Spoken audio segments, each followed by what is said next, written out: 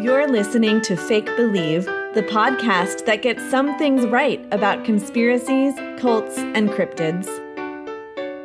Hi, welcome to Fake Believe. I'm Stacy, and I've never met a potato I didn't like, but I haven't been formally introduced to that many potatoes. and I'm Rachel, and it's an honor just to be nominated. Okay, wait. Potatoes. One, I also love potatoes. And I think about this like way more often than you would think. But my friend one time said, "Wow, that's the cutest potato I've seen in a while." Oh. And like, I'm just like, he's not saying like that's the cutest potato I've ever seen, but he's like, that's the cutest potato I've seen in a while. Like, so like often he notices how cute potatoes are. Right, but then that's so wholesome. Yeah, it's pretty cute. We need more of that in our lives. We do. Yeah, especially because of today's topic. Yeah, we're talking about something really wholesome today. I spent all week researching Hanson, so I'm like all into like the bop bop bop boo. Rachel. Yeah. Rachel. Yeah. We're not talking about the Hanson family. What? It's not. No, Rachel, no. Wait, what are we talking about? We're talking about the Manson family. Oh, Stacy, that's not the same thing at all. No. Bop, indeed. It's bop in a minor key. Oh, yikes, I'm pulling at my collar. So, yeah, we do wish that we had more wholesome content, but nope, we don't. Well,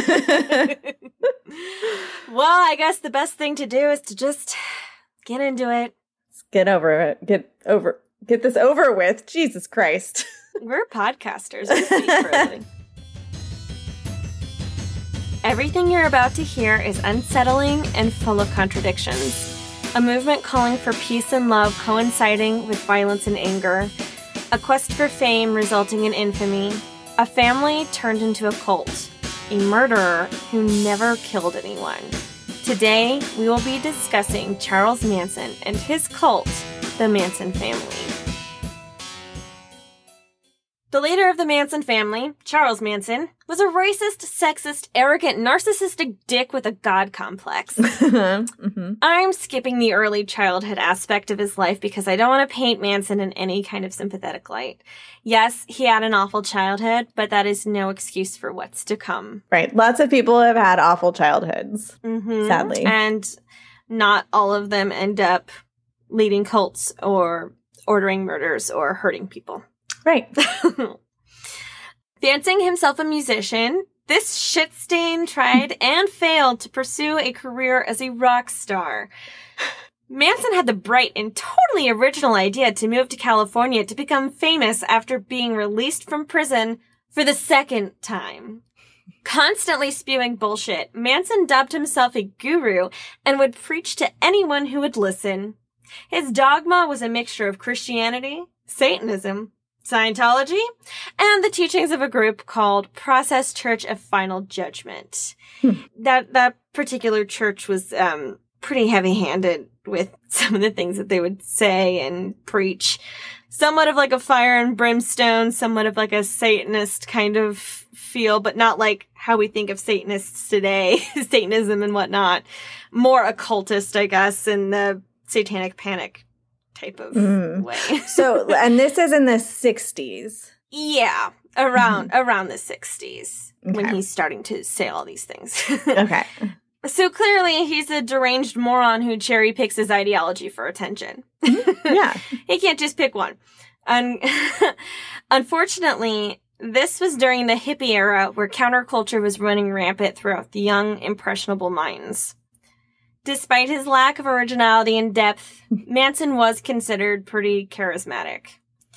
He would often insinuate that he was Jesus Christ because his last name was Man's Son. Son of Man. Preying on young women, Manson began to grow his cult, or, as he put it, his family. Gross, I hate when people do that. call their cults their family. Yeah, especially like whenever you're in like in a work setting, they're like, "We're a family here, are we? Are we a family?" Because I've never had a family treat me this way before. Manson moved in with a woman named Mary Brunner, whom he eventually impregnated. How? With sex. Oh. He ejaculated in her, and it was her time to be fertile, and then the egg was fertilized, and then it grew, and then that's how it happened. Did you ever see the movie Look Who's Talking? No, but I know what it's about, and that's why I won't see it. So in the opening credits of Look Who's Talking, you see a sperm fertilizing an egg. My friend in the 6th grade told me that her little sister thought that you got pregnant by kissing, and in that movie, the sperm was your spit. So, and your spit went and found the egg and fertilized that. So I was just wondering if that's what Manson did with Mary Brunner. No, sex education in the United States does not seem to be that great. Just Google it. No. Brunner allowed more and more women to move into her house at the behest of Manson. All in all, there were about 18 more followers, mostly women, who were living with Manson and Brunner. At some point, a handful of followers joined Manson on his refurbished school bus. They went around the country, and during their roaming, the family rubbed elbows with some well-known musicians. So, I'm just going to take a break here really quick to kind of speak to the audience. There's a whole lot of cultural significance that comes with Charles Manson. Mostly for the worst, but there is a notion of how he fit in with the times and with the culture, and kind of an explanation as to what was happening, how people were feeling, how people were responding to things. This was a unique time in history, I guess is what I'm trying to say here. And we are unable to cover all of it because when you really get down to it, there's a lot of working and moving parts to just this one story. So if it seems like we're glossing over some things, we kind of are, but that's because we are trying to show on a smaller scale what this means to people and what it did at that time. So like, I wasn't around at that time, so the cultural significance of it is a bit lost on me. But we do also know that after all of the things happened, there was even more cultural significance that went on around it. So bear that in mind. There were so many things that were going on and that had some crazy stories here. I'd encourage you to listen to the podcast that I listened to for some research on this, which is You Must Remember Manson. So just to kind of horn in a little bit there too, just like think this was the 60s. So this was, the hippies, the free love movement. It was also the civil rights movement. Dr. King was assassinated in the 60s. There was also a lot of Vietnam War protests, and the student protest movements were happening. So it was a very big shift in the culture. And I think, in my opinion, Manson would not have been successful in what he was trying to do had he been doing it in any other time period. Exactly. The music scene of the 60s was also greatly impacted by all of the civil unrest and everything that was happening culturally at that time. So when we say culture, like, it really did impact all aspects of it. So since Charles Manson thought that he was cut out to be a musician, there's obviously a lot of backstory that goes into the music scene. So we're going to try our best to illustrate that in whatever way that we can. But again, there's a lot that goes on. So that's a little sidebar for that. Let's continue. Okay. Manson was convinced that he was going to make his big break by talking to people like Dennis Wilson. For those of you that don't know, he was one of the singers of the Beach Boys. But he didn't realize that some people actually didn't find him as endearing as he thought. What? I've had that realization before myself. Darn it, I have something in common with Charles Manson. That's it. Damn it. It's okay. I'm kind of the opposite. I just automatically think that people don't find me as endearing as I think I am, which I don't think I'm that endearing most of the time. Oh, it's man. called anxiety. Thank God for medication. His music career never took off, and he was failing in many other aspects of his life. After being evicted, the Manson family moved their way to an old location for movie sets, Spahn Ranch. Somehow, the 80-year-old owner of the ranch, George Spahn, was convinced to let the group stay. How? Oh, well, maybe it was because the women would do chores around the property, or maybe it was because Manson would instruct the women to have sex with the old pervert. Mm-hmm. You know, kind of both. Little column A, little column B. Right. If I'm being realistic. So did Manson help with the chores, and did Manson have sex with George Spahn? Absolutely not. Only the women did the chores, and only the women would have sex with whoever they were instructed to have sex with.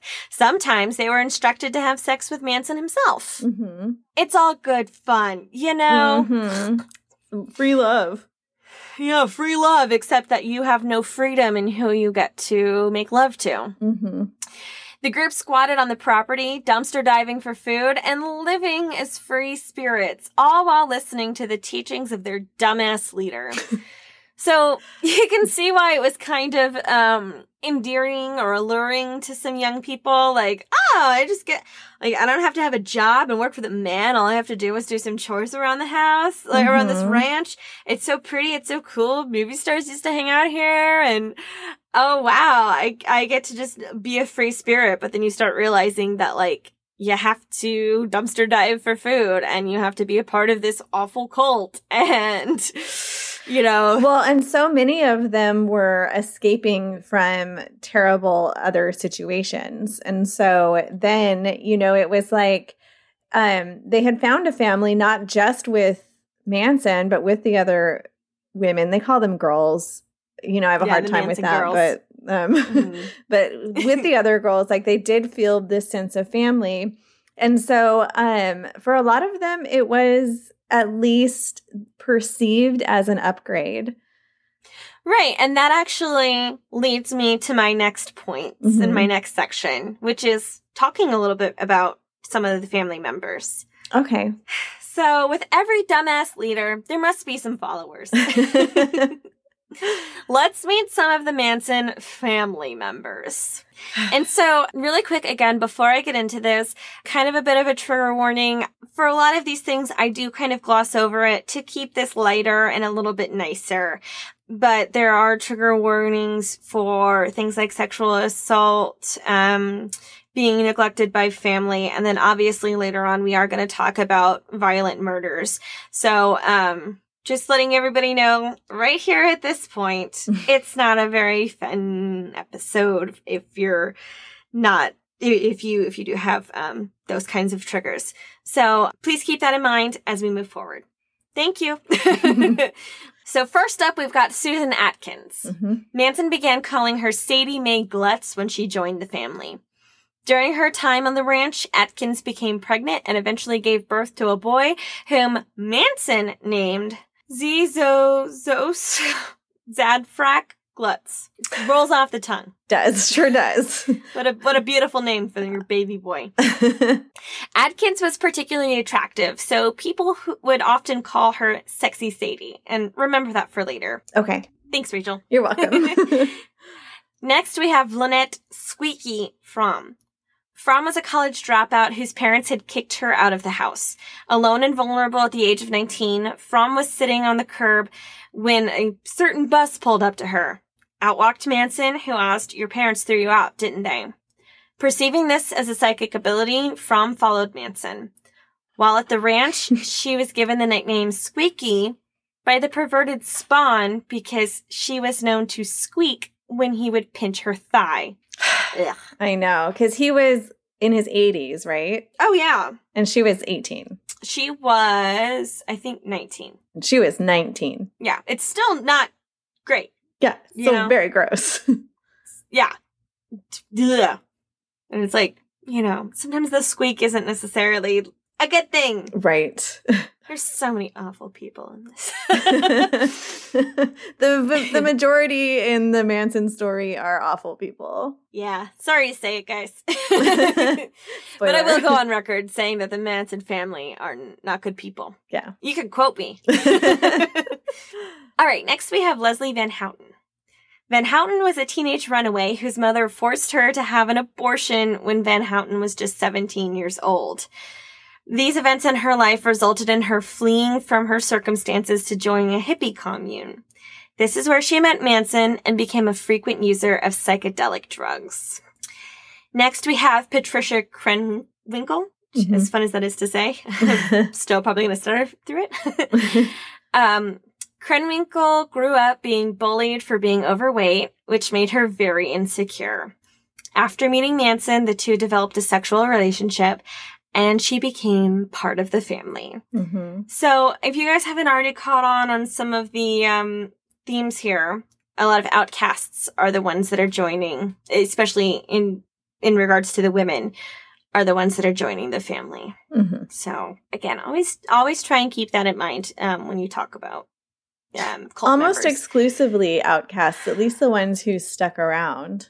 There were That's true. There were a couple, who came from wealthy families. There were even a couple like not Spawn Ranch, but SPAWN of celebrities who were kind of like in and out. That's true.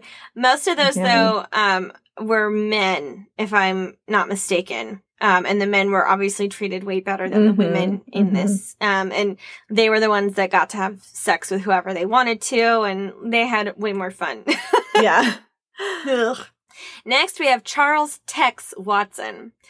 Serendipitously, Watson and Manson met after giving Dennis Wilson a ride home since his car was wrecked.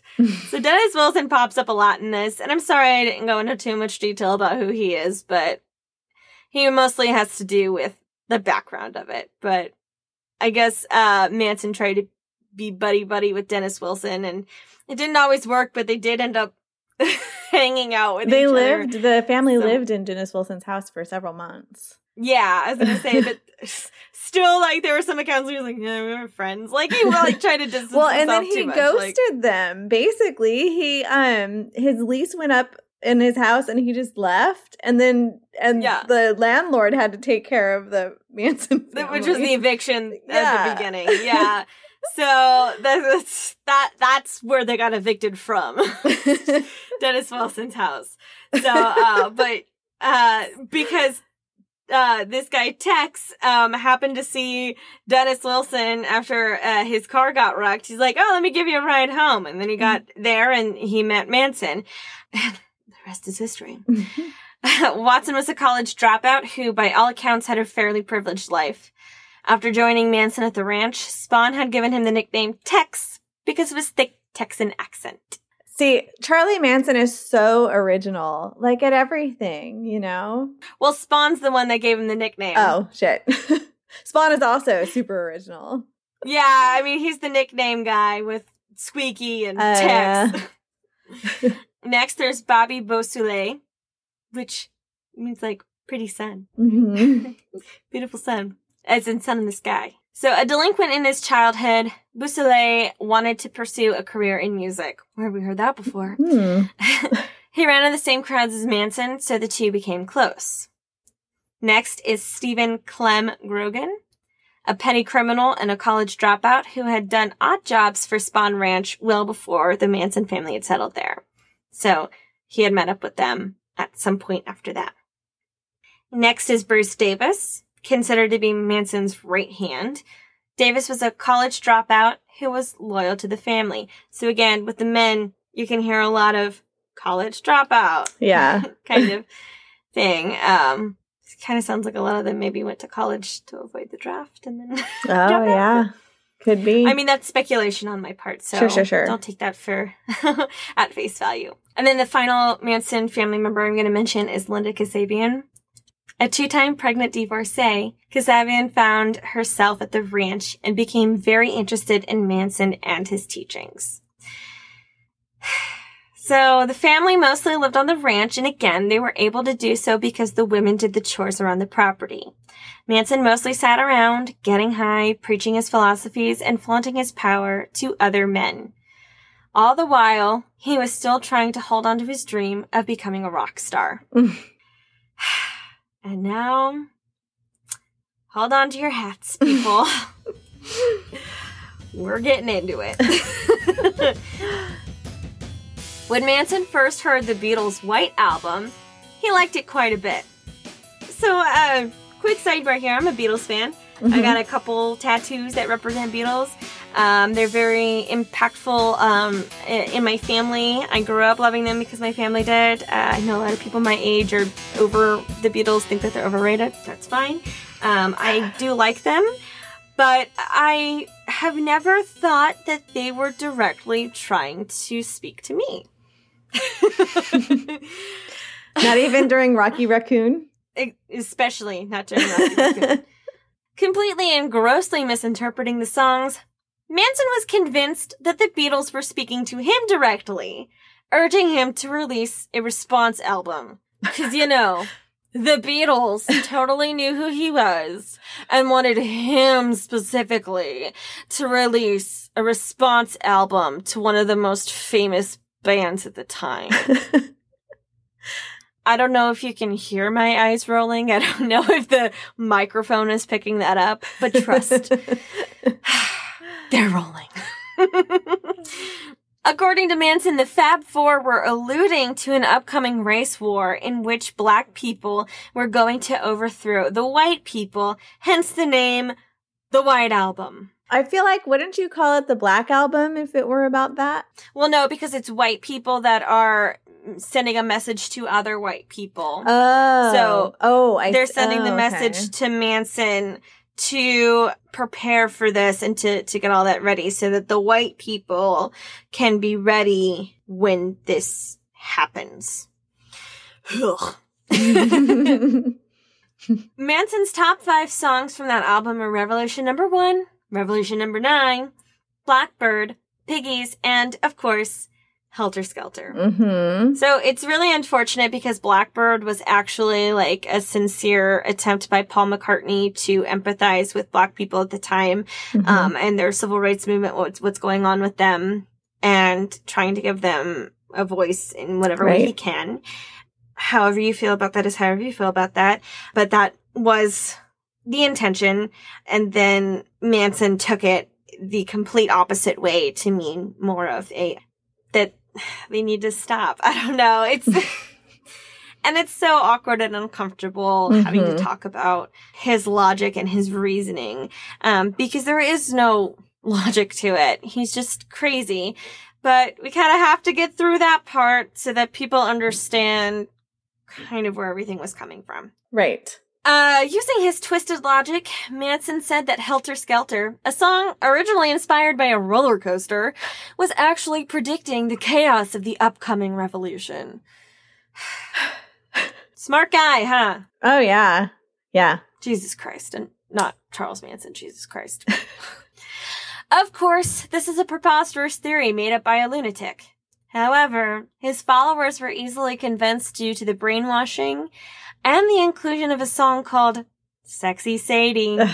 And as we recall from earlier, Susan Atkins was dubbed Sexy Sadie by Manson. The Beatles had to know. This was released. Yeah. There's no such thing as coincidence. And correlation is always causation. That's it. That's what we say here. What should have been written off as a coincidence ended up being a catalyst for the cult's paranoia and delusions. So, get ready, everybody. We're getting to the bad stuff. Manson told the group that the black people of the revolution might need some help getting started on this race war. He obviously didn't think that highly of black people. To start things off, Tex created a scheme to rob a man named Bernard Crow, whom he thought was a Black Panther. The plan was to get Tex's ex, which that's really fun to say, to ask Crow for $2,500 to borrow so they could buy 25 kilos of marijuana and skim some off the top for extra profit. When it became clear that they were lying and not going to give him his money, Crow showed up at the ranch, threatening to wipe everyone at the ranch out. 25 kilos of weed is so much weed. Like an exuberant amount. But I mean, again, they weren't actually ever planning on, like, doing anything with this. Like, they were just gonna, yeah. Can you imagine what it would smell like? Like, there's no, I mean. Oh my God, it'd be awful. It'd be delicious. Weed smells so bad.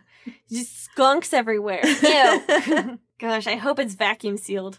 Do you imagine trying to vacuum seal a bag of weed? Oh, like, no. No, it's all going into the vacuum. Shoot, I did not think this through. Why did I have to smoke before I did this? I am a fool.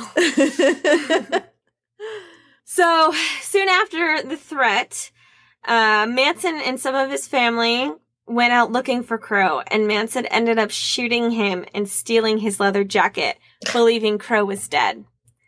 Little did he know, Crow did not actually die at the time, and he later testified at Manson's trial. So, that's kind of nice, you know? Yeah. Like, he thought he killed somebody, and it's like, yeah, you even fucked that up? Yeah, idiot. You had a gun, and you shot an unarmed man, and you still didn't kill him? Like, you're a failure. Mm-hmm. Everything you do. Mm-hmm.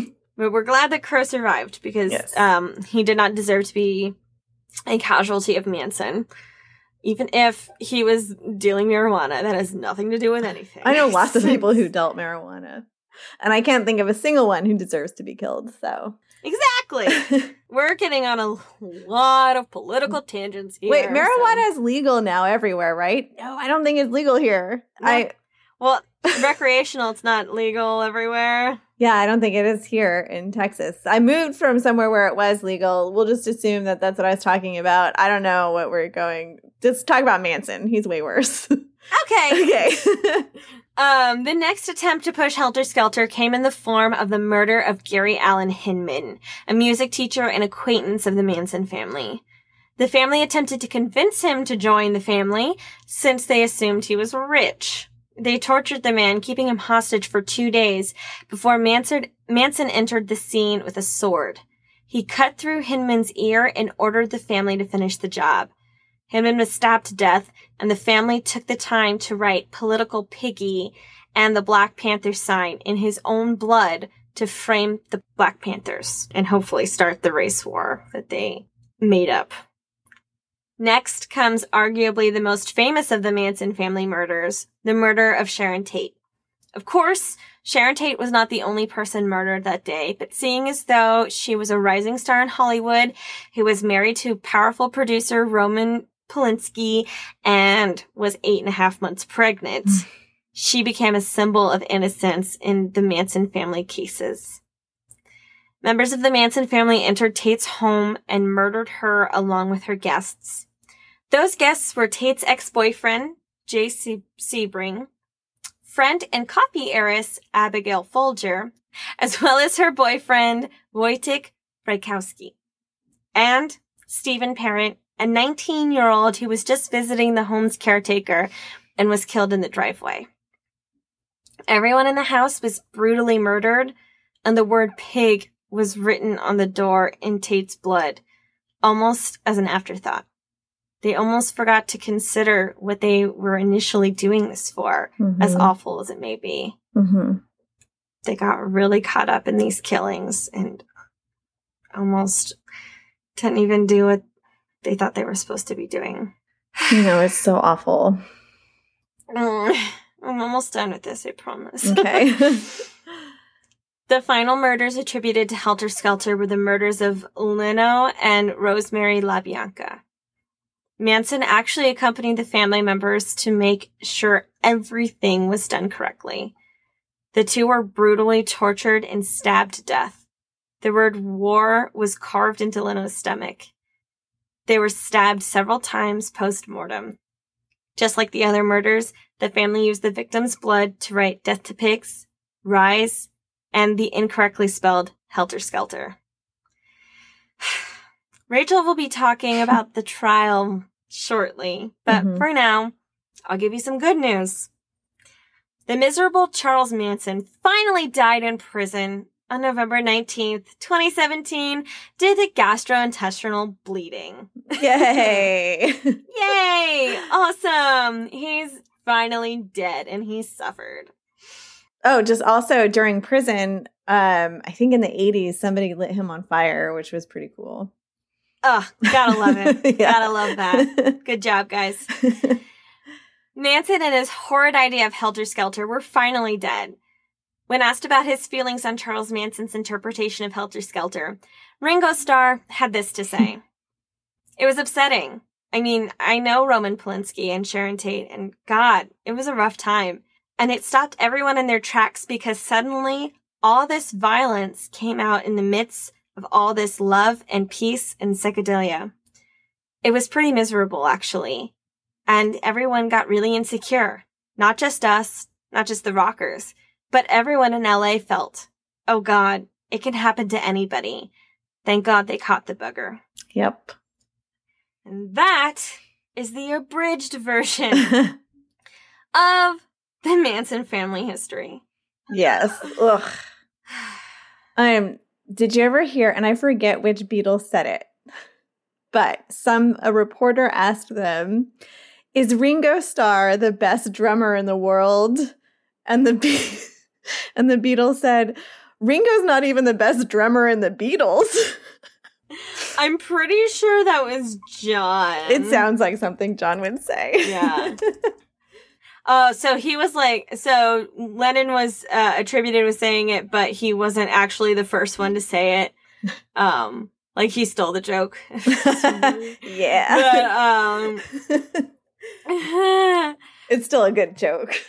Yeah, it's still funny, but like he was pretty talented, so I just think everyone likes shit on Ringo. But about I think that John Lennon deserves to have more shit because he's like a total douchebag, and he like whenever he was asked about the Helter Skelter stuff, he was like, it wasn't even my song, it was it was Paul's song, so I had nothing to do with it. It's like, shut up, that's not the point, John, get over yourself. Right. So well, speaking of the trials, the defense tried to get John Lennon as like a witness.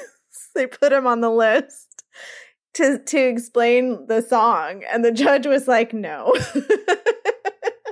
And again, he wasn't even the one that wrote the song, but okay, sure, let's get fucking John Lennon up there to explain it. And Paul McCartney would come up to explain it and be like, hi, this was about a roller coaster. It had absolutely nothing to do with anything from this. Thank you, bye. Like, it could just be a statement. Like, I mean, you could honestly just fucking listen to the song and be like, yeah, no, this does not sound like race revolution. Right. And then the jury did listen to the song. It was not played in trial, but during deliberation, they listened to the White Album to see.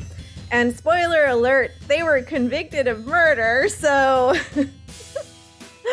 Oopsies! Didn't mean to get ahead of ourselves there. So I guess I'll just jump in. But actually, there are a fuck ton of trials associated with the Manson family.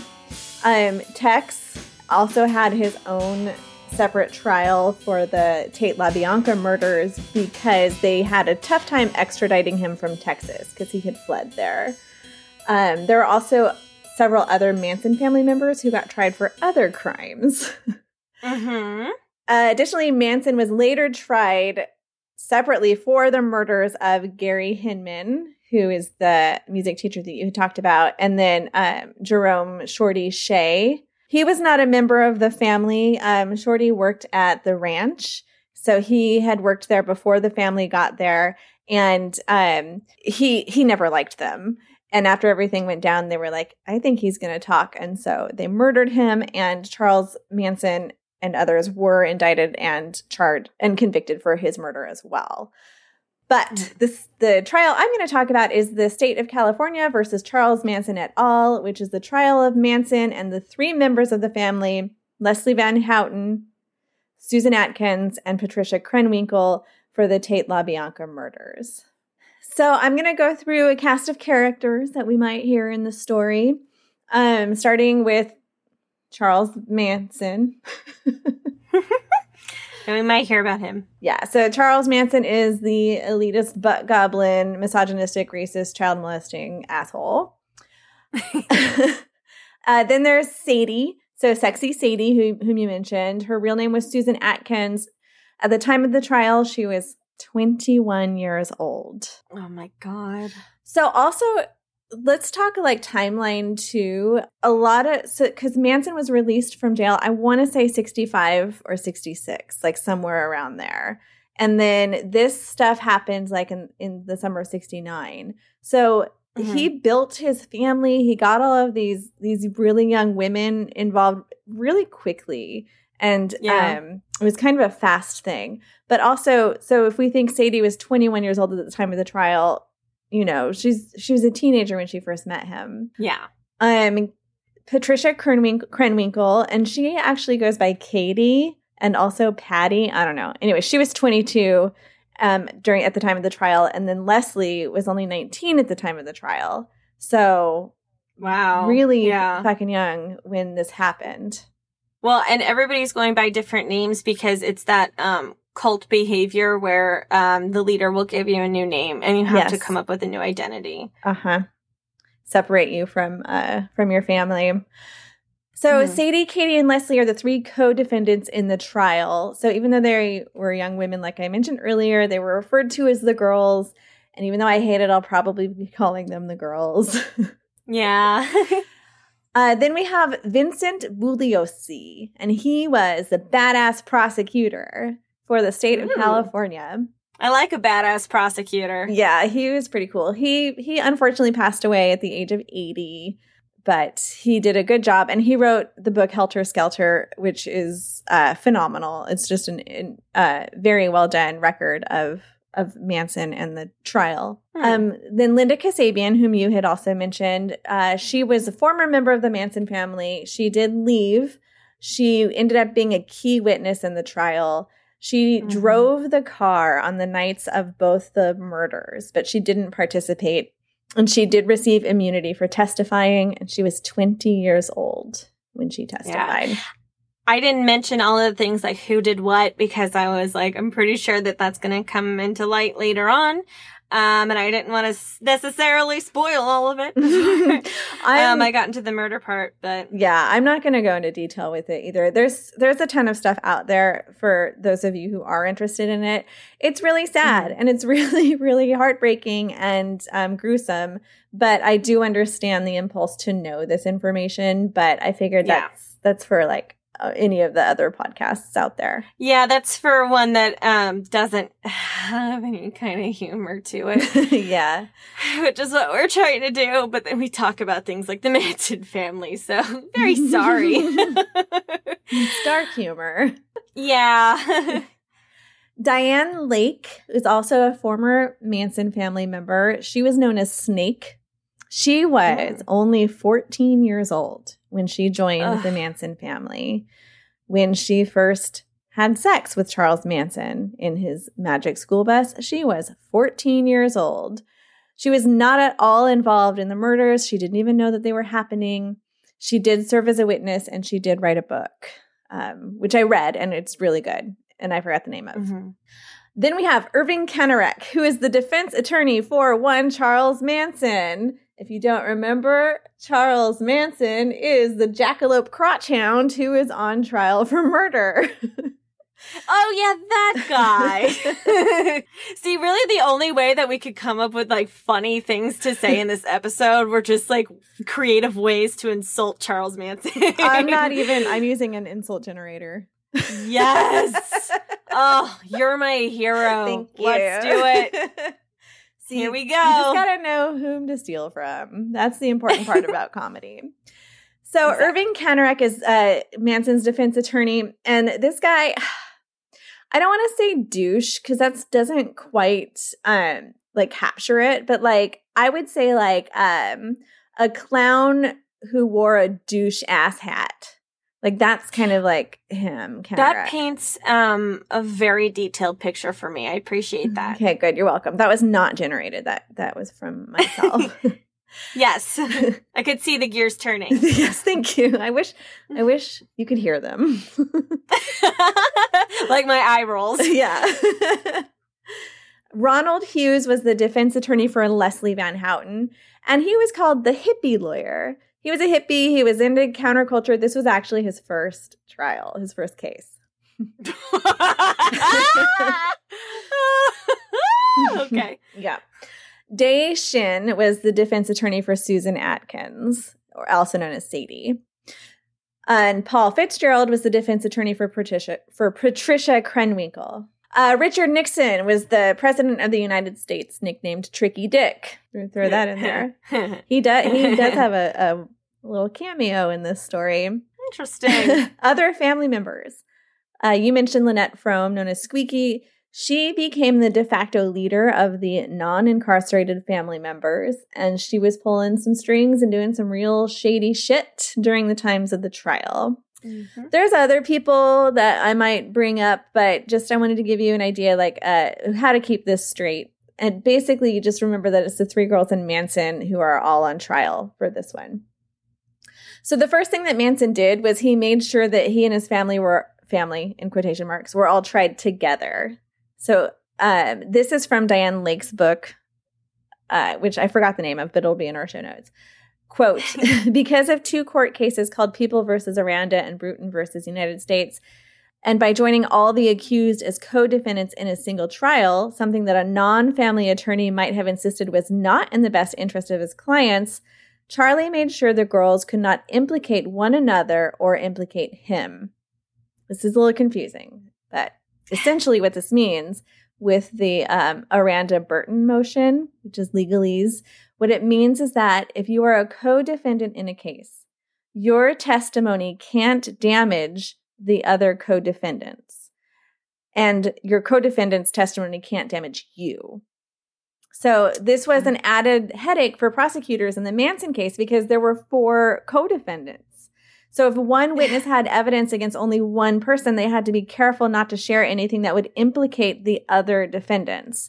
And if there was no way for the prosecutor to get this information without damaging co-defendants, he just couldn't ask the question at all.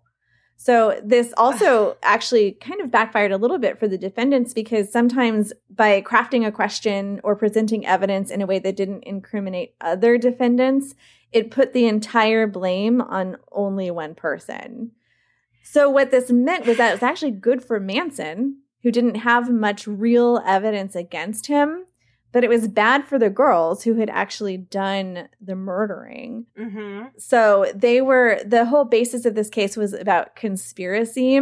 And with the conspiracy, you don't have to be there or like actually do the murdering to be charged for the murder. It's like if your actions are geared towards this final outcome, then that counts, which is, I mean, we already know that he did Charlie Manson did get convicted. So that's not much of a spoiler alert, but that's the legal basis for it, was even though he didn't technically stab anybody, all of his actions led towards that conspiracy. Right. It's like how you can't just hire a hitman and be like, I had nothing to do with it. Right. I'm not the one that killed this person. But you ordered it. Right. Oh, you can't do that? Oh, shoot. I got to make a phone call. Hold on. Okay. I'll wait. Okay. Boop, boop, boop, boop. Hello, Hitman. Oh, hello. Hitman, is that you? Hitman, I'd like to cancel my order. Thanks, you doll. Okay, great. Yes, thank you. Bye. So does the Aranda Bruton motion make sense to you? Mm-hmm. Okay. I mean, it doesn't make sense why they would choose to do it, but yeah, it is making sense. That it really only made sense for Charles Manson. Anybody who had not been a Manson lawyer would have been like, no, we're going to try you women and you all separately. Because, so like, for example, Van Houten, I believe, wasn't there for the Tate murders. She was there only for the LaBianca murders. And and really honestly had probably not killed anybody. She did stab Rosemary. Is it Rosemary? Rosemary, but Rosemary had already been dead. And yeah, there was a lot of post-mortem stabbings in that one. Mm-hmm. So basically, if they hadn't done it all together, she probably would have gotten a lighter sentence. Exactly. But by doing it all together, Manson had a much higher possibility of getting off. Not sexually. Probably also sexually, actually, because he got off with power. Yeah. Ugh. God, he sucks. God, he's such a stupid prick dragon. Ooh.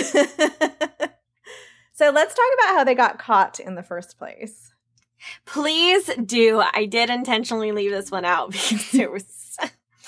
Oh, I'm so glad you get to talk about this. Okay, so the LAPD seriously mishandled practically every part of both investigations, and they hadn't really connected the Tate murders to the LaBianca murders.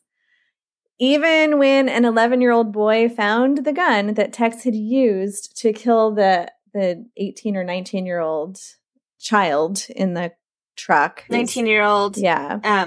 Stephen Parent. Yeah, Stephen Parent. And a child found the gun. And very carefully, the dad and the child made sure not to touch it. They called the cops and they were like, hey, there's this gun here. The cops come and he touches it and smudges all of the fingerprints. Like you do when you're a trained police officer in a highly populated, crime-ridden area. Oh my gosh, it's like the Illuminati episode.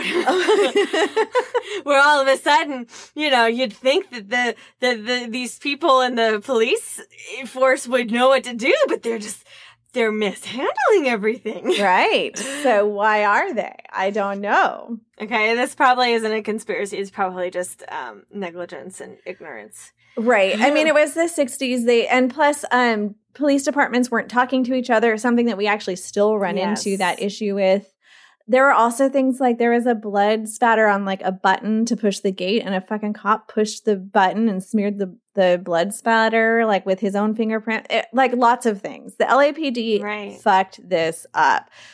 I mean, we could just say that this particular precinct and this particular group of investigators fucked it up. Yeah. Although the LAPD continued to fuck things up, as we remember with lots of cases. There's actually a lot of parallels between this and the O.J. Simpson trial. It's very strange. So anyways. We could go on and on. But we won't because we don't want to get, blasted for this. I know. I don't want to get on the LAPD's bad side again. Not again. So the gun was found, wasn't connected to things. It was certainly not connected to the bunch of dirty hippies living in the abandoned movie lot down the street. And in fact, those dirty hippies had actually moved to a different location in Death Valley, which is called Barker Ranch. So after the murders, Charles Manson was a little bit crazier than normal. He was agitated. He was more apocalyptic than ever. And he was moving his family around. He wanted to get them into the desert. So they found a place in Death Valley. In early October, the family was exploring an area in Death Valley National Park. As they were exploring, they found that some big rocks had been moved by what's called a Michigan loader. That's like a brand name, earth-moving machine. Out of frustration, Manson ordered the big truck to be burned. So they covered it with gasoline and lit it on fire. Like you do. Right. Okay. So that was his response. This did not go unnoticed by the government, the state government who owned this machine on this national park and had already been surveilling, probably with birds, the family because they were associated with a motorcycle gang, and also they were stealing a bunch of cars and shit. They had been under surveillance. So yeah. And I don't know if I'm getting ahead here too, but I know that Tex was it was taken in because he was driving one of the victims' cars. Yeah, a fucking sports car too. And a weapon was found in the wheel well. Yeah, but The black people are too stupid to start the revolution. So this led to a raid at Barker Ranch for arson and grand theft on October 10th and 12th. Many of the family members were arrested, including Manson and Sadie. So while in jail for this, Sadie couldn't help but brag to her cellmates, Virginia Graham and Veronica Ronnie Howard, about all the murdering she'd done. Yeah! They told on her. And so then that put the LAPD on the right path. And then that was like, snap. Oh, and then they knew where to look and they knew like how to put things together. And then all of this other shit happened with, questioning people at Spawn Ranch and then texts and driving. But yeah, no, and I remember like the cellmates were like, they were kind of put in a position because they're like, we know we're not supposed to be doing these things and we know that we could get, in a lot of trouble socially if we do it. But they're like, we have to say something because, oh my God, I'm pretty sure she's telling the truth. Right. And she's insane. But like, could you imagine just like laying on your stomach and like cuddling up to your pillow and kicking your legs and being like, oh my God, you guys. So guess what I did last weekend? It was insane. Like literally insane. Like I need to be locked up. I know I am, but like again, like way more locked up than you need to be locked up. Like I need to be locked or upper. Yeah, like not in a kinky way either. Like get your mind out of the gutter, bitch. I'm just talking about murder, not sex. It's just a murder. So after she had done her little slumber party brag, by December 8th, the 5 suspects were indicted for murder. Could you imagine being like, oh shit, I'm the reason why everybody else got caught? Yikes! Yeah, I don't even know if she does blame herself. I do plan on reading more into it because I know that the 3 women who ended up going to jail did eventually turn against and like disavow Manson. But some people, I don't think Lynette Squeaky Frome did, and there were some people like outside of who never went to jail who still like follow him or whatever. There were even some people that after hearing about him and all that stuff, especially young women, would write letters asking if they could be part of the family. It's so gross. Ladies, if you're a member of a cult and they require you to hurt other people or yourself, leave the cult. Ladies, men ain't shit. Don't listen to a single goddamn thing they have to say. Especially if they're telling you something about sex. They don't know what they're talking about. Generally, they contradict themselves all the time. You got your shit together. You don't need him.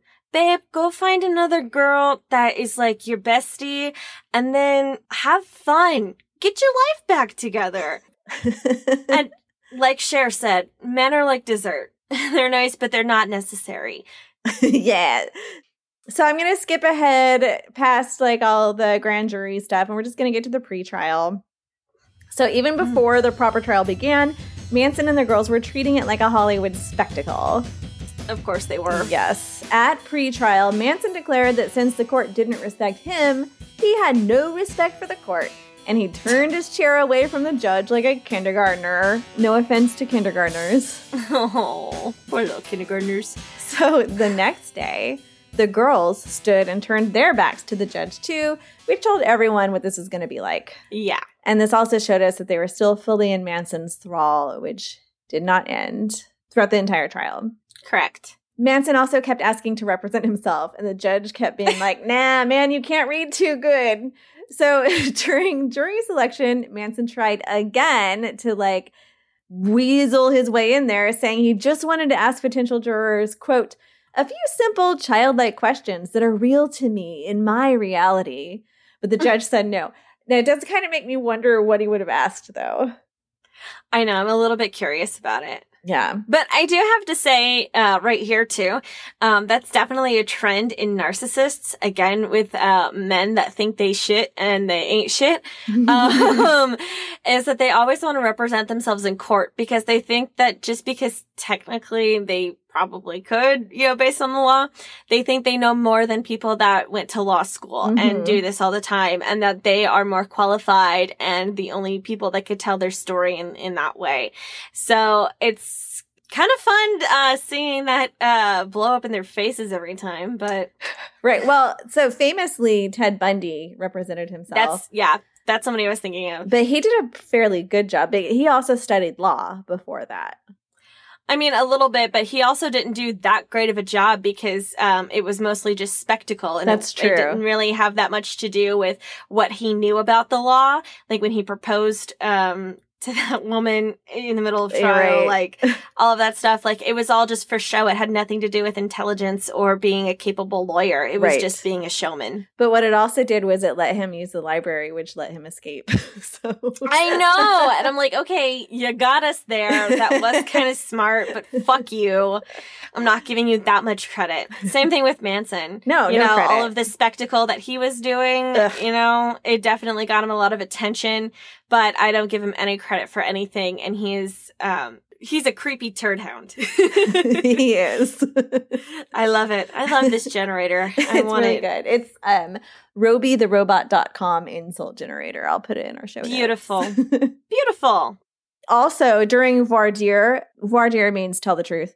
And it's when the jury, you just ask them a bunch of things to make sure that they're going to tell the truth. So they're interviewed. Manson would just stare at one person, and mostly the judge or the prosecutor, for literally hours at a time. And apparently the judge, quote, totally ignored him. Good. Yeah. The girls smiled and giggled through the jury selection, but were relatively non-disruptive.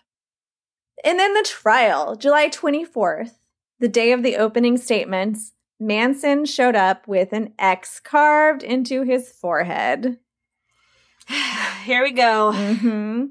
Outside, a bunch of his family members had been camping out, and that day they passed out a typewritten statement that was apparently from Manson, and it read, "I have X'd myself from your world. You have created the monster. Blah, blah, blah, blah. A bunch of other stupid fucking bullshit." I'm surprised. He never said any bullshit. Yeah.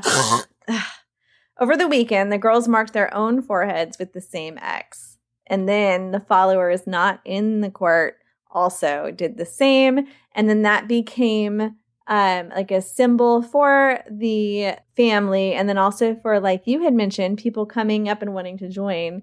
They were already doing this at this point. So new recruits, that would be their way, was to carve X's into their foreheads. Mm-hmm. So with the girls' X's still raw on their foreheads, Linda Kasabian took the stand on July 27th. She was probably like, oh my God, they're crazier than I thought when she saw like those bloody X's. So Kasabian was on the stand for 18 days. This is longer than most trials. Yeah. So usually a witness is on the stand for 1, maybe 2 days. So 18 days. A big part of this is because of Manson's asshat of a lawyer, Kenrick. He objected so frequently and caused so many interruptions that he was actually jailed for contempt of court. So he had to spend the weekend in jail. Like my cousin Vinny. I haven't seen it. We've talked about it, though, before. Yeah, I think because Rudy Giuliani mentioned it and acted like that was a good thing to say as a lawyer, is to bring up My Cousin Vinny. It's one of my dad's favorite movies, but, like, you know, he would show up in, like, crazy suits and stuff like that, and he'd be held in contempt of court and have to go to jail, like, every night. There was another lawyer who was held in contempt for being late, and I was like, shit. Oh, no! And then his choice was to either be fined $50 or spend the night in jail, and he's like, I don't have $50. So he had to stay the night in jail. That sounds like me as a lawyer. I'd be late and be I'm so sorry. And then I don't have $50. I spent it all on an appendectomy. I spent it all on LaCroix.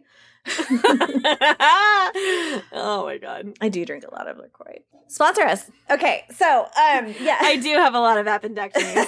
Sponsor us. Sponsor me, please. Let me pay my medical bills.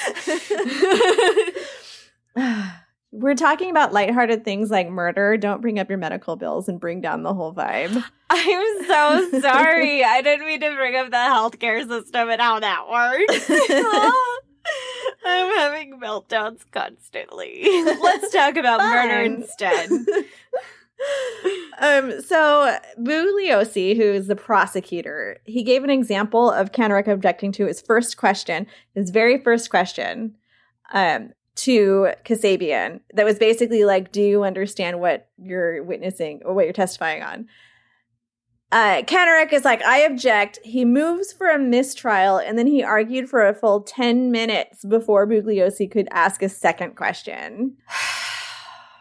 Yes, this is the character that we're dealing with. Yeah, he sounds like a lovely individual who also paid a lot of attention during law school.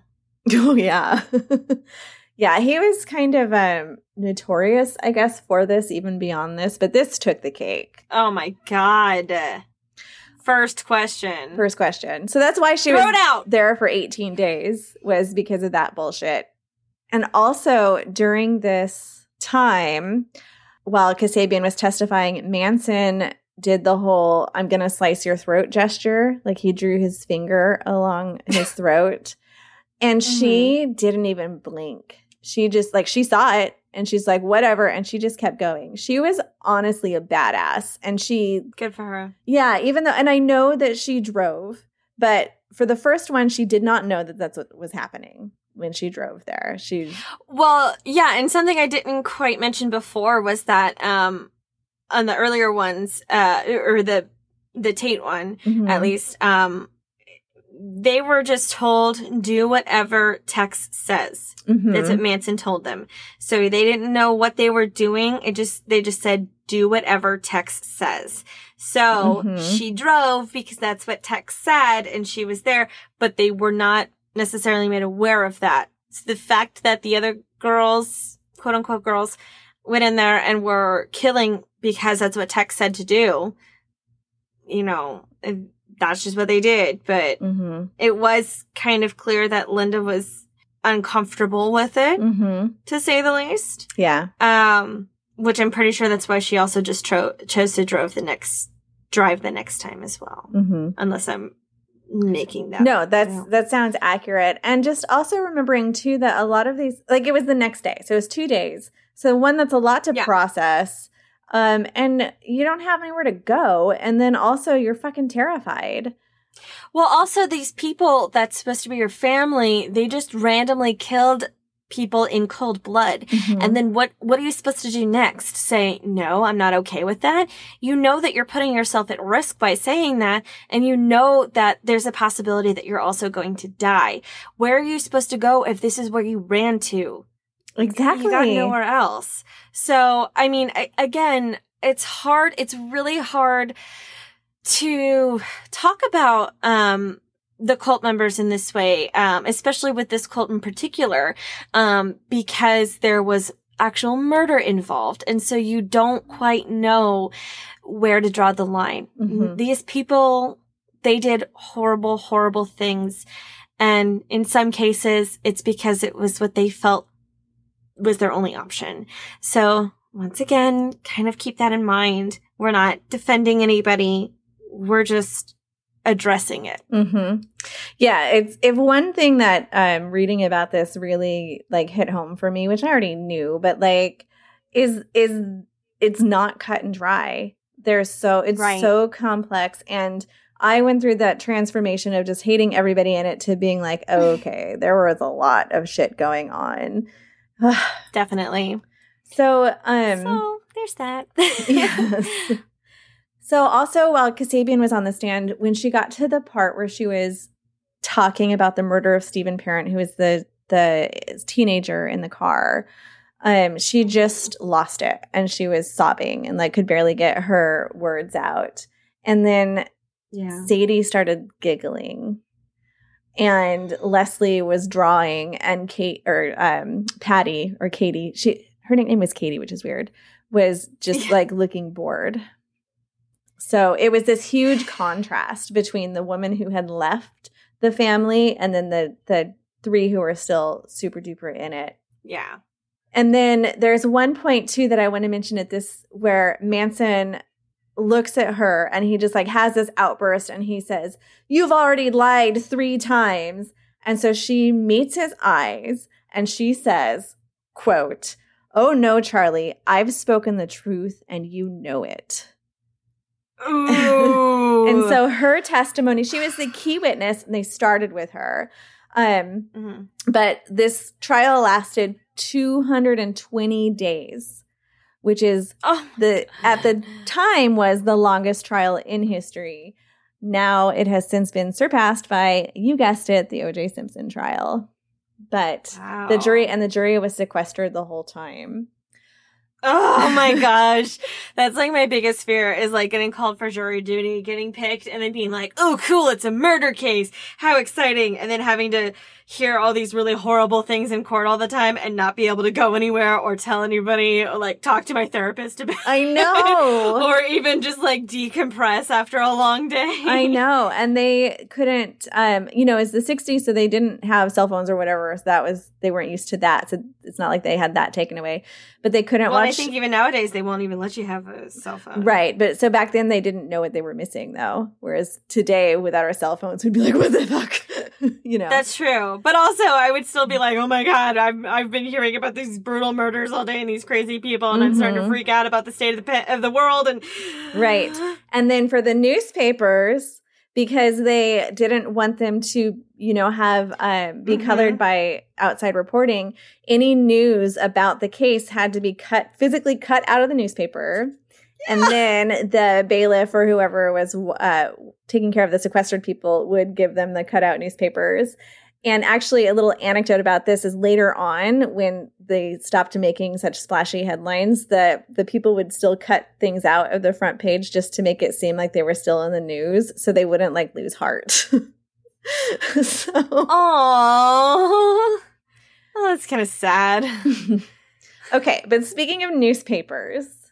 Okay. So after that, she testified in July, so 18 days into July 30th. So then over the weekend, President Nixon fucked some shit up. Oh, you mean Tricky Dick fucked shit up? Tricky Dick fucked shit up. Something to bear in mind is that Kanarek, presumably at the urging of Manson, was constantly moving for a mistrial. So mistrials can be caused from a lot of situations, most of them having to do with the jury. And this is why juries are sequestered. It's to keep them from doing or learning about anything that could sway their opinion outside of what is presented in the trial. So just remember that. This is that he keeps moving for a mistrial. Okay. So when President Nixon said something off the cuff and it was reported in all the newspapers, it was a big deal. What he said was... What'd he say? He was criticizing the press, and Nixon said that the press tends to, quote, glorify and to make heroes out of those who engage in criminal activities. I don't know. I even practiced my Nixon impression, and I was like, I don't actually know how he talks. I know. We just all know the thing that everybody makes fun of. Like, but this recording is available out there, but it's really kind of bad quality, so I couldn't hear him. And he was younger, so he wasn't quite like that. But that's Nixon. Dang it! Well, you did amazing. Thank you. So he was basically just like gossiping, was like, this bitch thinks she the shit, but she ain't. Fuck Manson. Right. So he said that, and the press glorifies and makes heroes out of criminals. And then he used Manson as an example of this, and he said, here is a man who is guilty, directly or indirectly, of 8 murders without reason. And then later went on to say that as far as the coverage was concerned, Manson appeared to be rather a glamorous figure. So he's already finding him guilty. Yeah. Uh-huh. Which, as you know, we're not supposed to do in the United States. Our whole justice system is founded on a principle of innocent until proven guilty.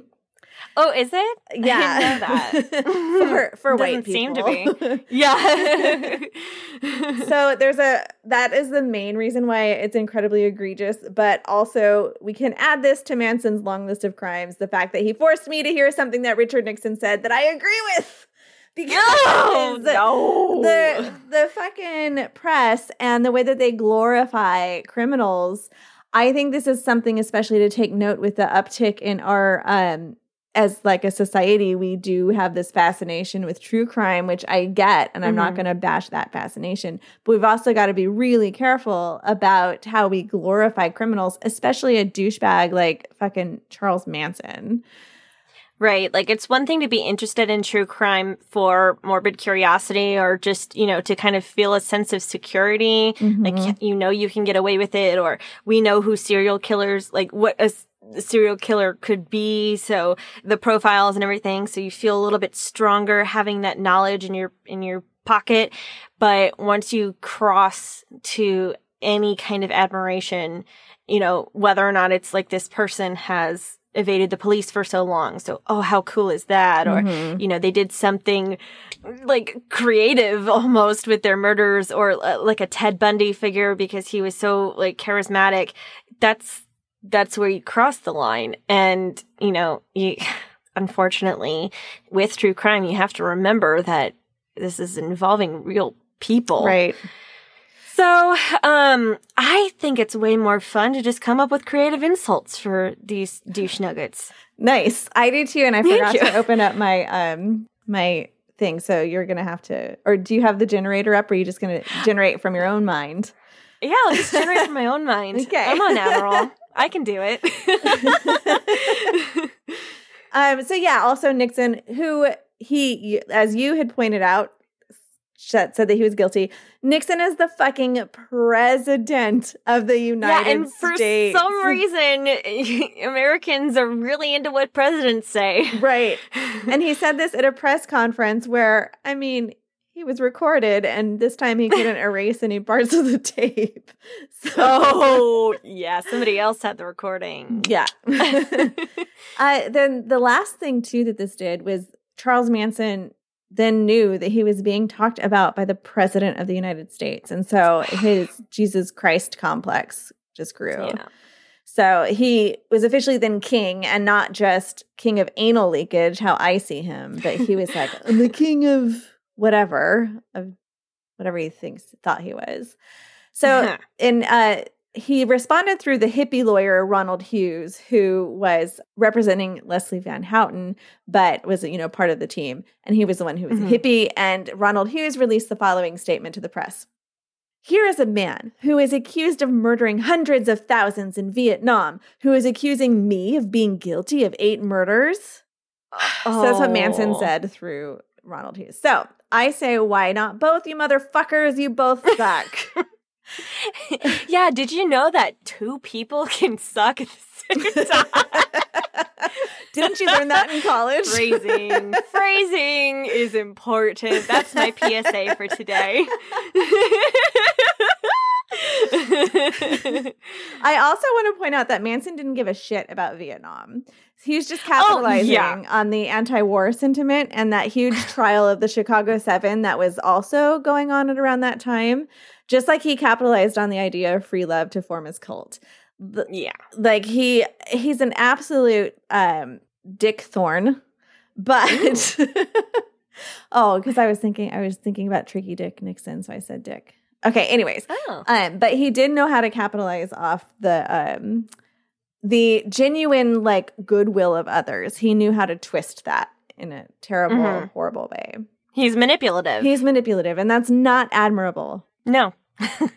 Fuck this guy. Unless it's like your dog or your cat doing it, then it's pretty cute. I love a manipulative puppy. Oh, yeah. Like when it's like, oh, you need to give me an extra treat. Or like, oh, I need to come sit on the bed with you. Oh, you got me, puppy. I used to have a neighbor who had a daughter who was like a toddler, and occasionally I or my ex-husband would go over and watch her for just like a little bit. And so my ex-husband was telling me how he went over to watch her, and she was like, hey, will you get me a popsicle? And he's like, I don't think that you're allowed to have a popsicle. And she goes, if you get me a popsicle, I'll share it with you. Oh, I have been manipulated by so many children. I'm weak. Yeah, I know. Me Unless it too. comes to taking down lizard people, in which case I'm a badass. Yeah. I'll fight all of them. Manipulation is good in the youth or in animals, not in full-grown men or full-grown women either. So or full-grown NBs. No matter what. If you're Full-grown people. Yeah. So the whole Tricky Dick situation put everyone involved in the trial into a tizzy because after all the work that they'd put in pre-trial with the jury selection, with voir dire, with sequestration, the jury learning about this could be disastrous. So everyone scrambled to figure out what to do. So they put a bunch of rules in place. They shut off the televisions in the rec room. They made plans for visitations. All of these rules, everything were put into place and like, okay, this is great. Nobody heard about it. We're fine. The next day, the shenanigans continued. For one, Kanarek tried to charge Nixon with conspiracy. What? But that was obviously outside of the scope of the trial. Oh my God. They're trying to bring in the Beatles and Nixon. Yep. The mamas and the papas. Like, this is, like, I'm really good at being a lawyer. I'm so good at lawyering. He's terrible. And then Dae Shin, who was the doofus representing Sadie Atkins, broke the rules and brought in a newspaper. What he thought was the sports section only. It was not just the sports section, and Manson grabbed it, and just after the noon recess, he whipped out the front page of the Los Angeles Times, whose headline hugely screamed, "Manson guilty, Nixon declares," and held it up to the jury. Oh, no. Oh. What kind of kangaroo court bullshit is this? Well, it caused an uproar. A sheriff's deputy shockingly, snatched the paper from Manson, but the court had to do several more hours of voir dire to ascertain whether or not any jurors would be affected by it. And most of them had seen part or all of the headline, but they all swore under oath that they'd be able to remain impartial. And that was good enough for Judge Older because, I mean, he was probably already really, really frustrated, even though it was only He's a couple probably weeks like, in. this guy really is guilty. I mean, I know. Can't we just move on? Yeah. So to continue the theatrics, the next day, the girls pulled a related stunt when, in perfect unison, like a bunch of animated hyenas singing about being prepared, they stood up and said, "Your Honor, the president said we are guilty, so why go on trial?" They would continue to do this whole chant in unison bit throughout the whole trial, often repeating something Manson said. It's creepy. It's so fucking creepy. I mean, it's one of those things where it's like, this is not how court is. Like, no. It's usually way more boring. Right? And they're just like using their 15 minutes of fame the best that they can. And it's insane. And again, they killed people. People are dead. And they're just like, oh, now it's my time to shine. Like, fuck off. I know. Ugh. Like how I always brag about being a theater major, but I don't kill anybody and then do my theater stuff. Right. You separate I can do my theater stuff killing. Yeah, theater. Totally different. So anyway, a lot of people speculated that if the four were convicted, it wouldn't hold up in appeal because of this whole situation. That's right. But interestingly enough, it turns out that that's not the case because a defendant can't benefit from his own wrongdoing. Oh. It's called invited error, which I feel describes a lot of my college years. Oh, no. Oh, I don't like that phrase. Invited error. Yeah, but I mean, I like in this context because, yeah, you dummy. You can't just like, go ahead and do this. Right. So while something invited error will not help you overturn a conviction, so that wouldn't work, but it could possibly prevent a conviction still because it could foster reasonable doubt within the jury and create a hung jury. True. Mm-hmm. So that's where it's not as bad as maybe some people thought it could be, but still fucking. Yeah.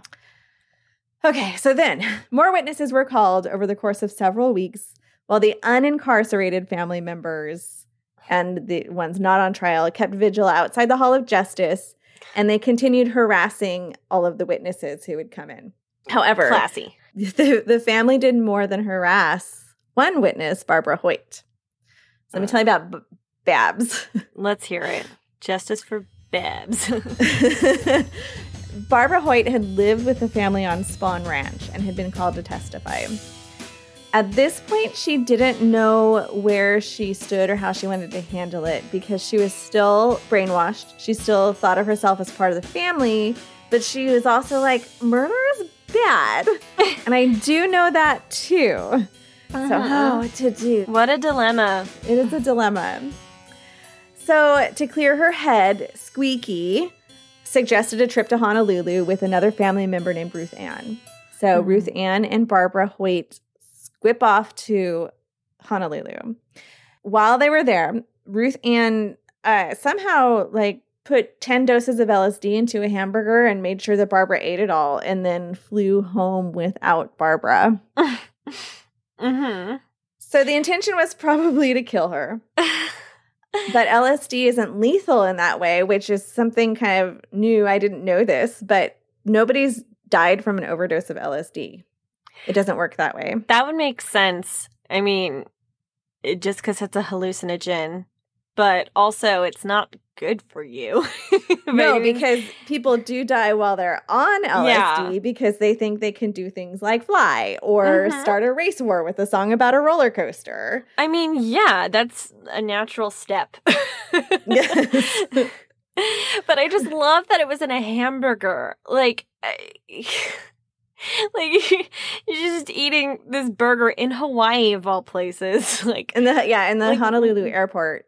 Oh, that's right. In the airport. So you didn't even really get to enjoy Hawaii, right? Was this before? It was after the trip. Oh, after the trip. Yeah. Okay. Well, so you had a good time in Hawaii and you're like, all right, airport food, burger. And then she just casually slips in all this LSD. And then now you're you just have a belly full of beef and now you're tripping. That sounds like, ugh. So with her belly full of beef, Barbara wandered off after she was ditched at the hospital. She wandered off into traffic. At the hospital or? I'm sorry, at the airport. Okay. I was like, wait, that was actually nice to drop her off at a hospital first. She did end up at the hospital, but after she was found wandering in traffic. Oh, gosh. Ditched at the airport. Yeah.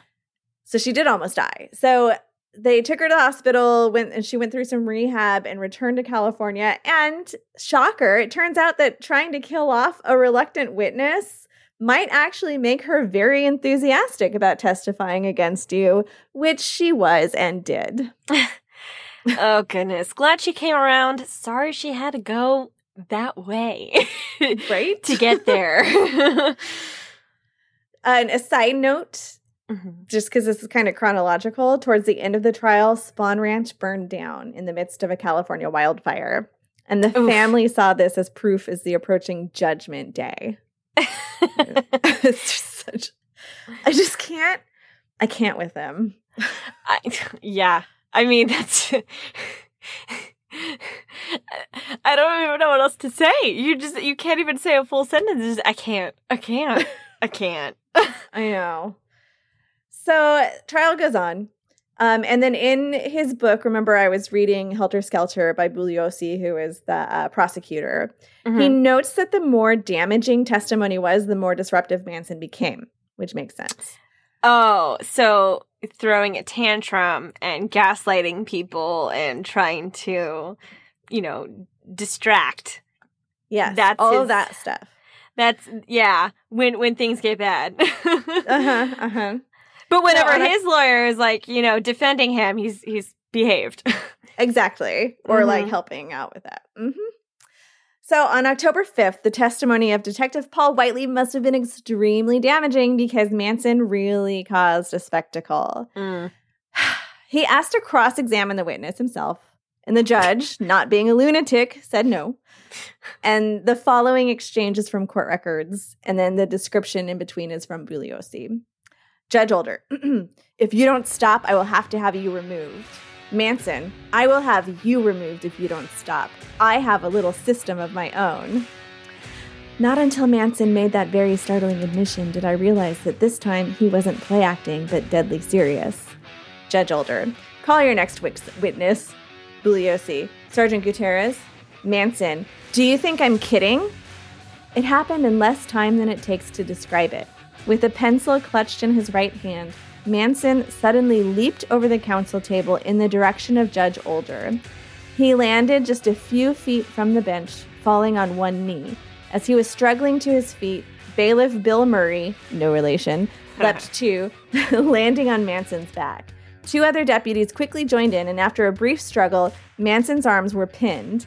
As he was being propelled to the lockup, Manson screamed at Older, "In the name of Christian justice, someone should cut your head off." Adding to the bedlam, Atkins, Krenwinkel, and Van Houten stood and began chanting something in Latin. Older, much less disturbed than I would have expected, gave them not one but several chances to stop, then ordered them removed also.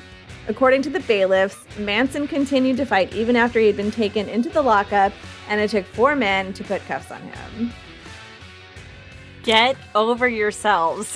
They can't. Like, just stop. I mean, again, how do you think that that's helping your case? Like, you just tried to kill a judge. You threatened the judge's life, and you're on trial for conspiracy to commit murder. Right? What are you thinking? Oh, God.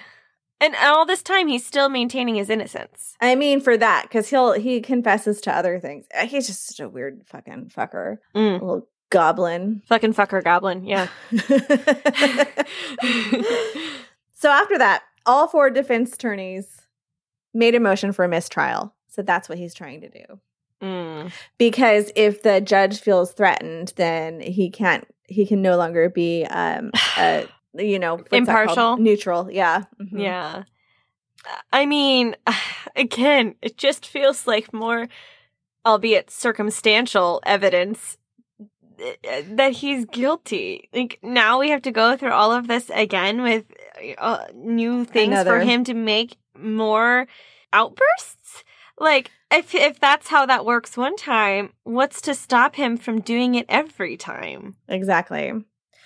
And I think what they were hoping, because they wanted the trial to go outside of Los Angeles. They didn't want to be there anymore because they felt that they couldn't get an impartial jury there. So that's why they wanted to start from the beginning, just mistrial. Like, he started calling for a mistrial day one. Of course, because when you're totally guilty and you're pleading innocent, like, or pleading not guilty, then you only want a mistrial. Right. You want more time. You want to see what the defense has and then try and find a, like, dumb way around it. What the prosecution has. Yeah. Sorry. Yeah, that's what I meant. Yeah. So even though Paul Fitzgerald, who's the defense attorney for Katie Krenwinkel, Patricia Krenwinkel, Patty Krenwinkel, she goes by all those names. So even though he told the press that among the 30 witnesses he intended to call were Mama Cass and John Phillips from the Mamas and the Papas and John Lennon from the Beatles, like we discussed. The defense actually added to the spectacle of the trial by arresting without calling a single witness. So I mean, like, yeah. What else? It's like the equivalent of just, like, standing up, like, making this whole thing about standing up, walking to the center, commanding the attention of the room, just with your essence and your aura and your eyes, and then just gesturing to Manson, and then silently walking away. Right? Well, so I couldn't find any definitive reasons as to why they specifically declined to call any witnesses. And there's speculation. And so which is actually why I ended up reading Helter Skelter, because I was like, he's got to have some ideas. So the prosecution, Bugliosi, explained that in a criminal defense trial, the prosecution has a huge job. They have to prove beyond reasonable doubt and to a moral certainty that the defendants did what they were accused of doing. And so the defense, in this case, must have decided that the prosecution just hadn't done it, that there were enough holes in the story, enough disruption and distraction that they could assume that the prosecution had not been able to show this guilt beyond a reasonable doubt. And so they probably thought it was too risky to call any of their own witnesses, especially Manson himself, who kept going back and forth about whether he wanted to testify because all the theatrics might, shoot them in the foot. Mm-hmm. So the defense rested.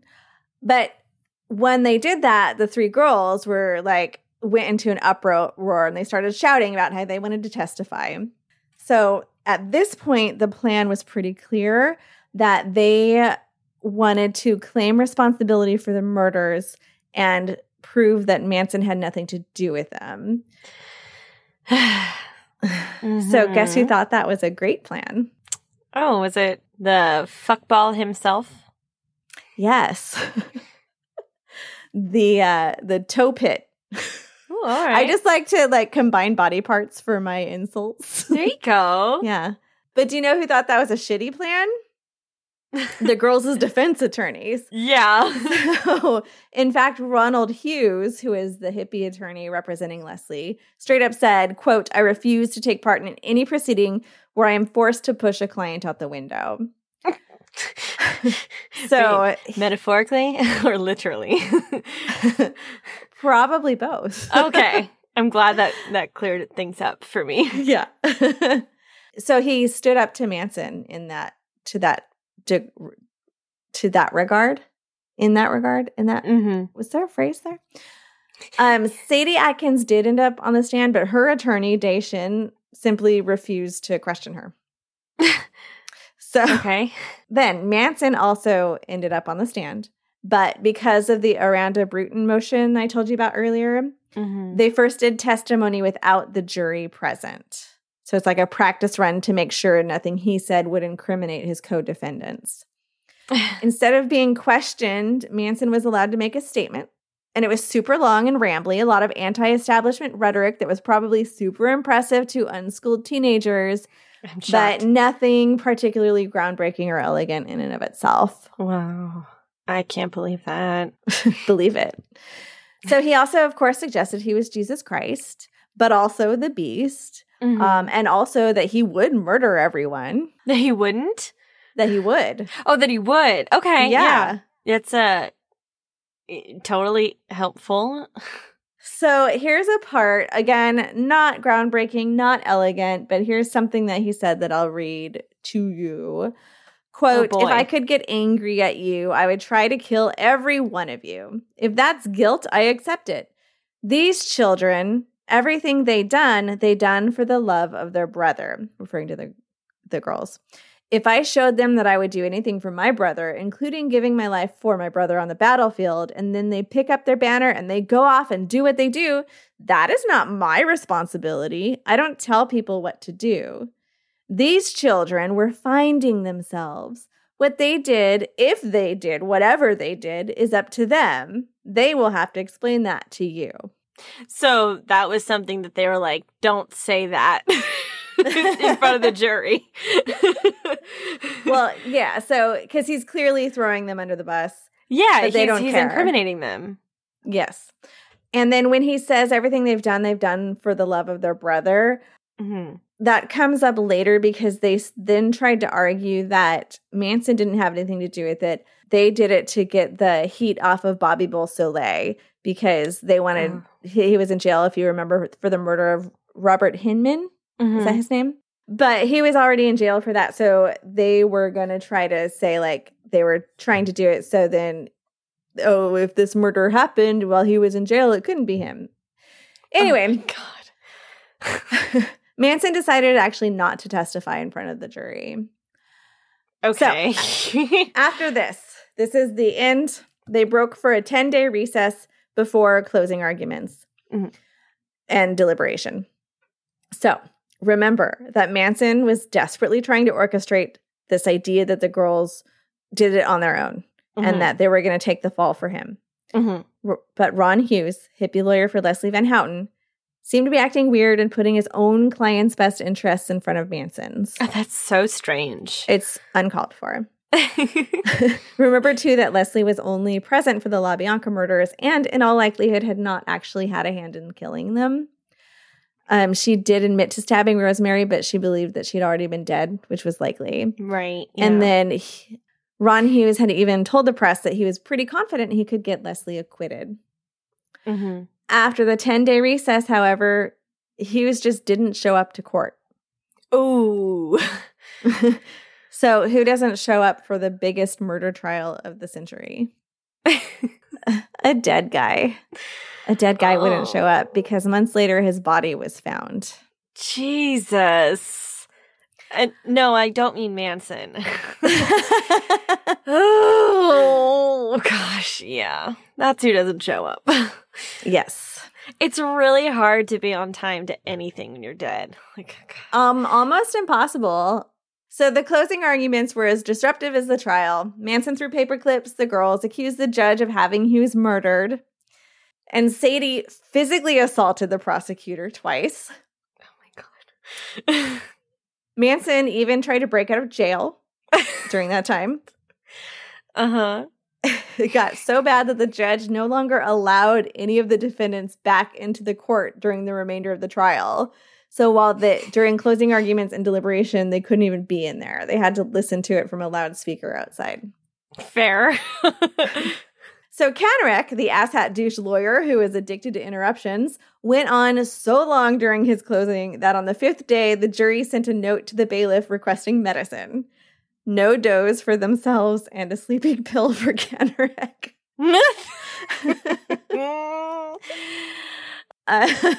At the end, the judge had this to say, quote, "I have come to the regretful conclusion during the course of the trial that Mr. Kanarek appears to be totally without scruples, ethics, and professional responsibilities so far as the trial of this lawsuit is concerned, and I want the record to clearly reflect that." Shit! Mic drop. I know. I hope someone had a list of burn centers prepared. Ooh.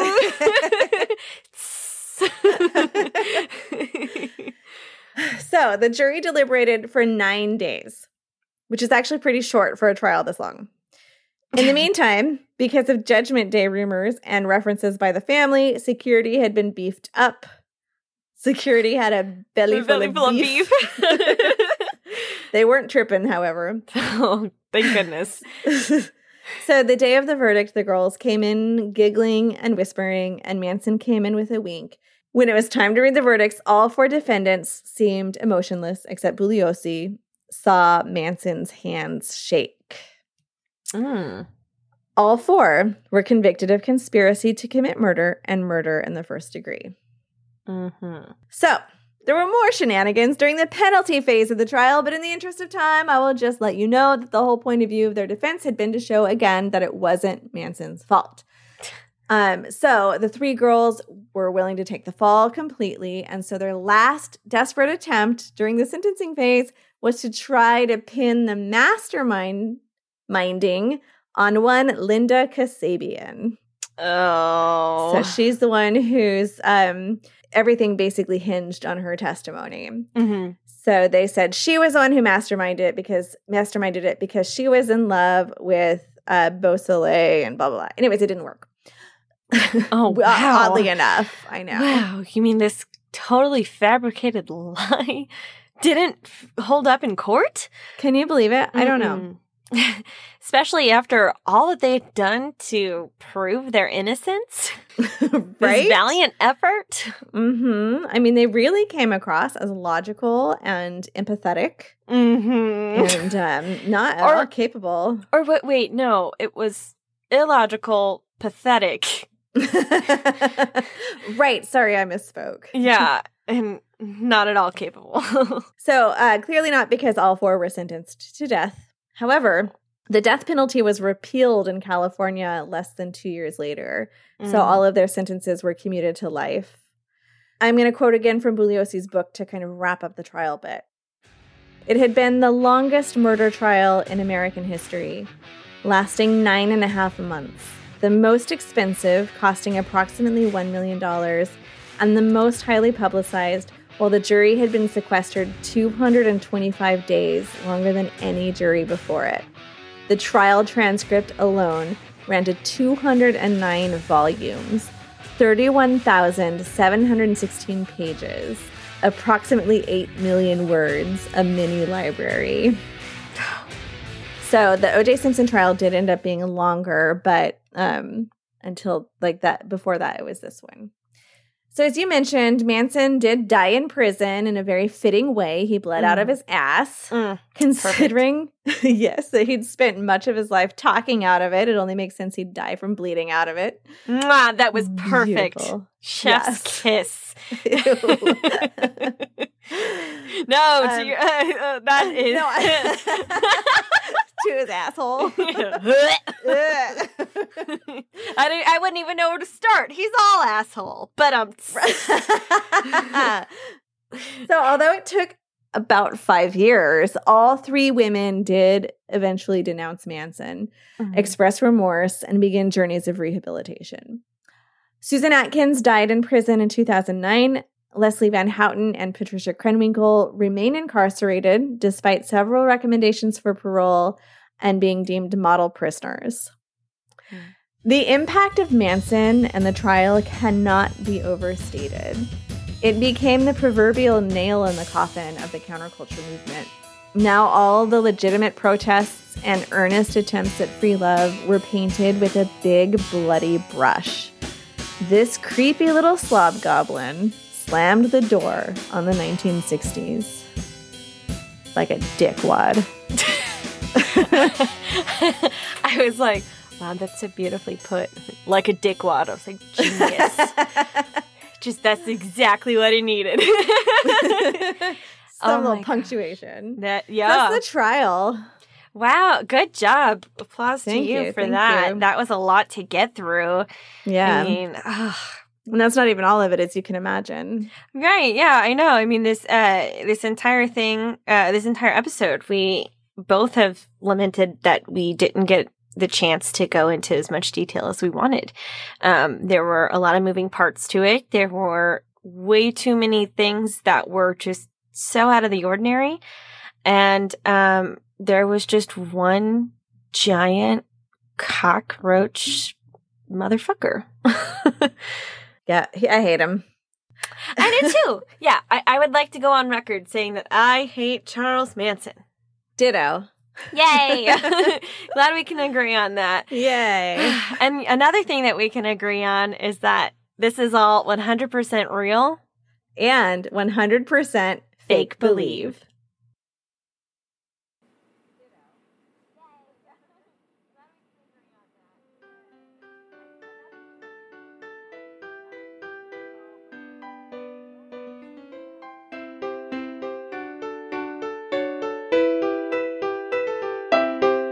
Charles Manson was for sure a tone-deaf shithammer, unlike the band Hanson, whose website you can visit at hanson.net.